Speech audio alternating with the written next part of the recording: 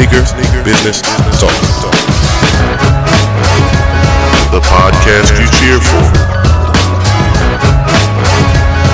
Sneaker Business Talk. It's the Soul Material Podcast.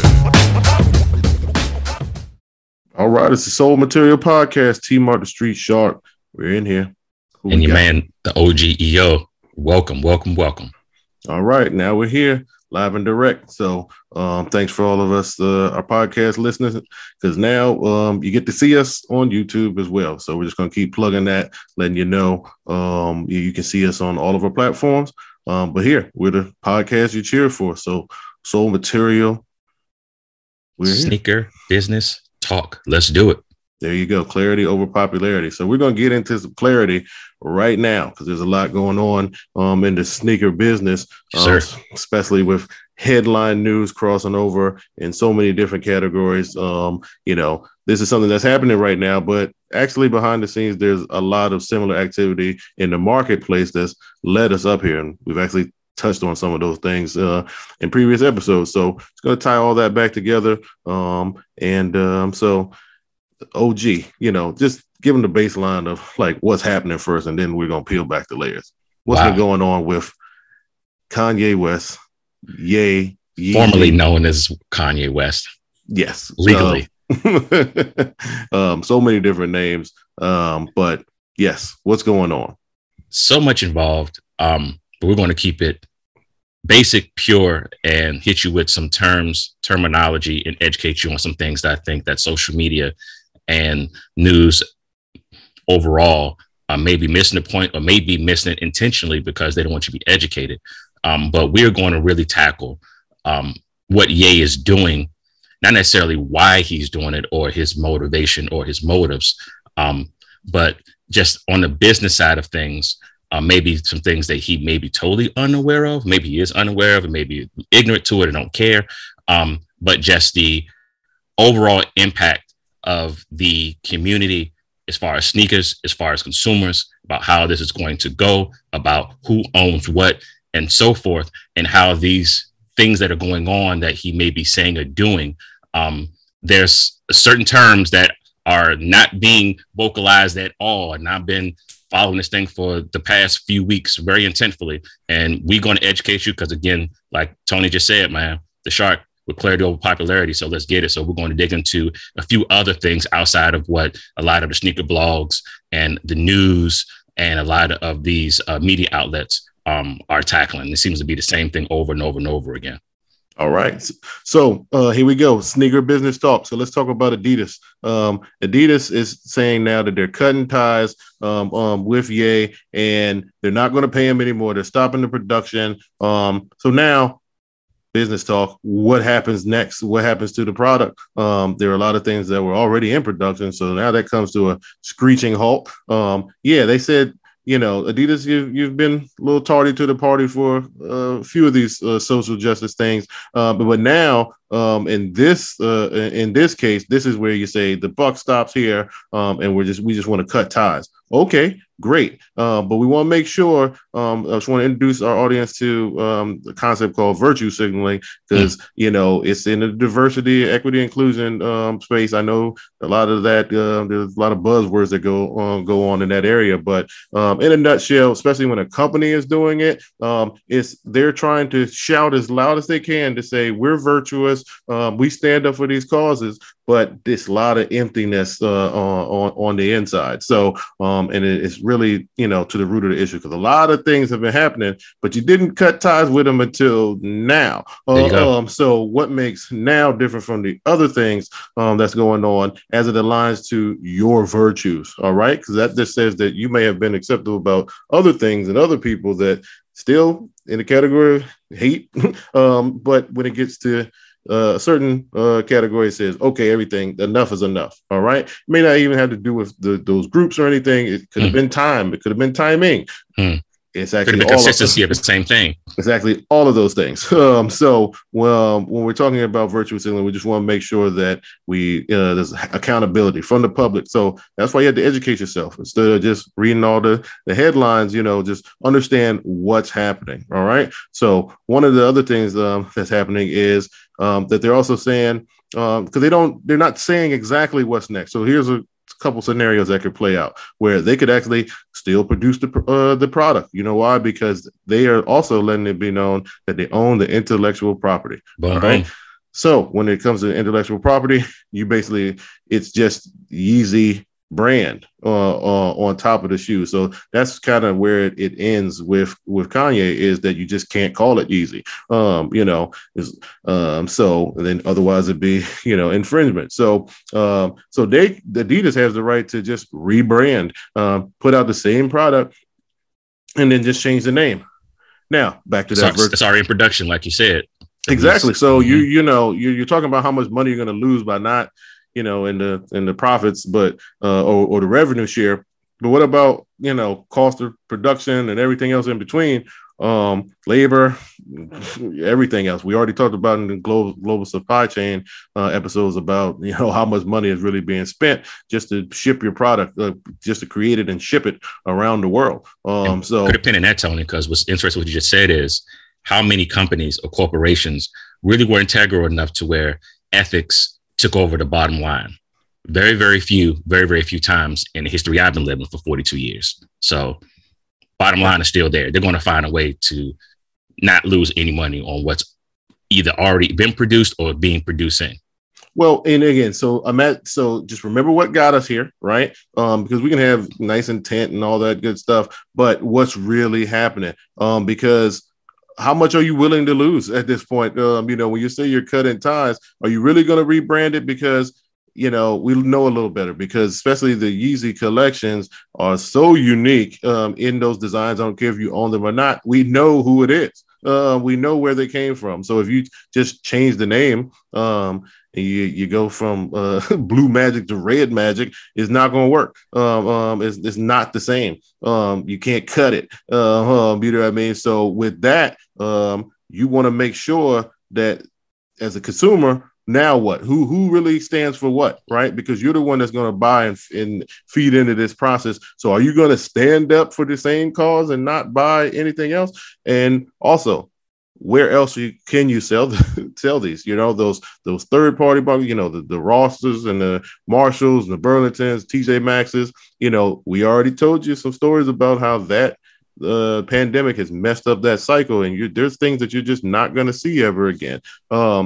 So do those stores even want to buy those either? Because they want to disassociate with themselves with that. So there's so many layers.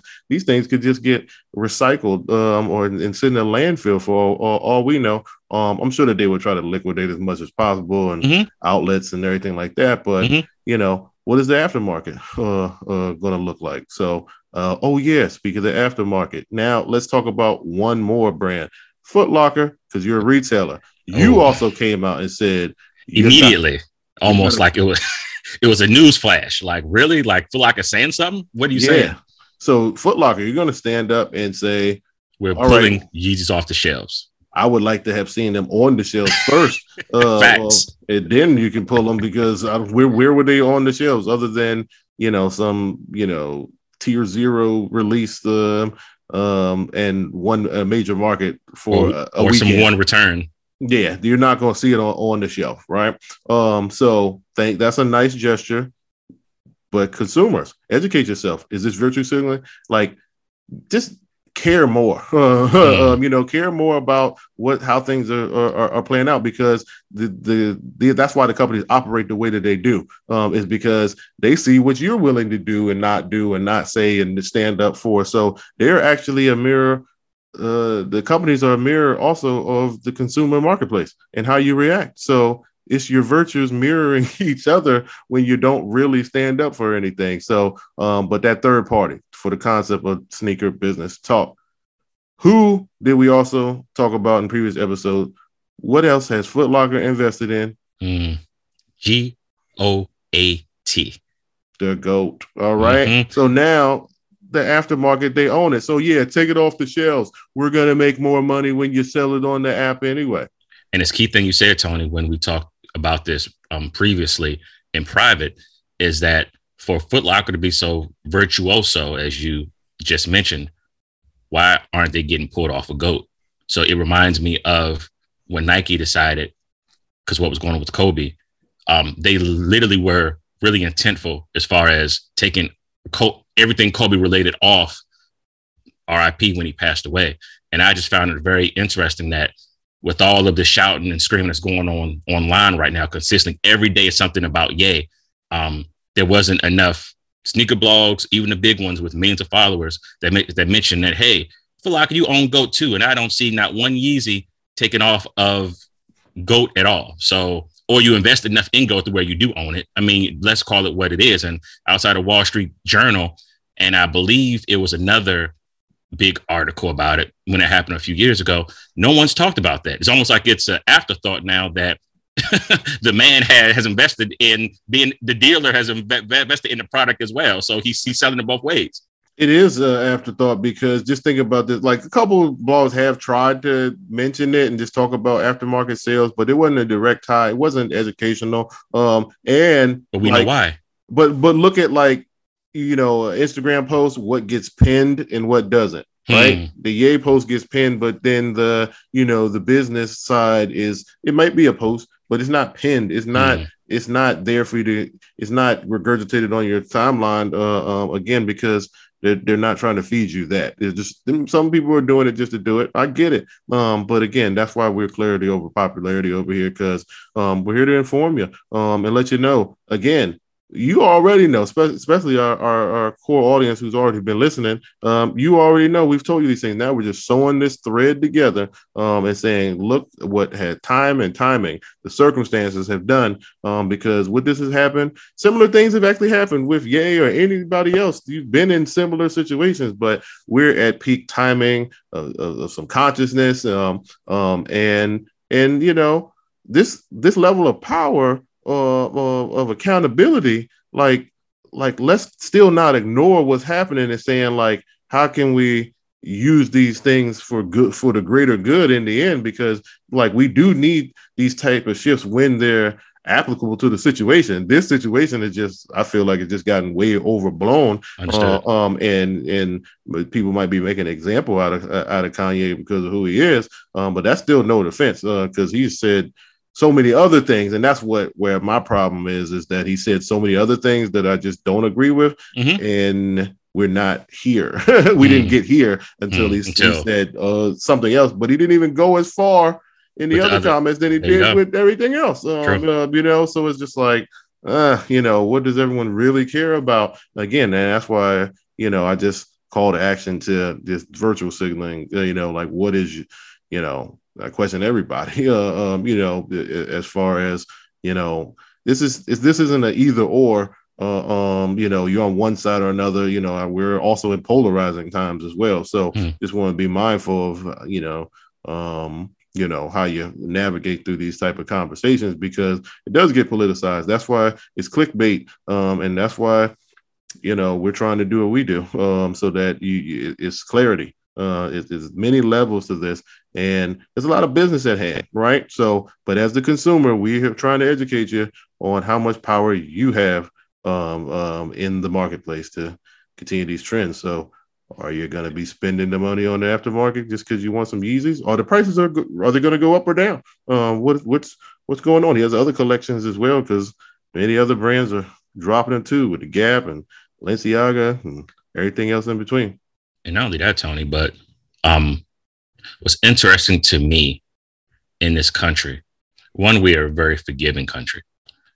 On the other hand, being American, we also have a tendency over time to fade off into the sunset and forgot what was important.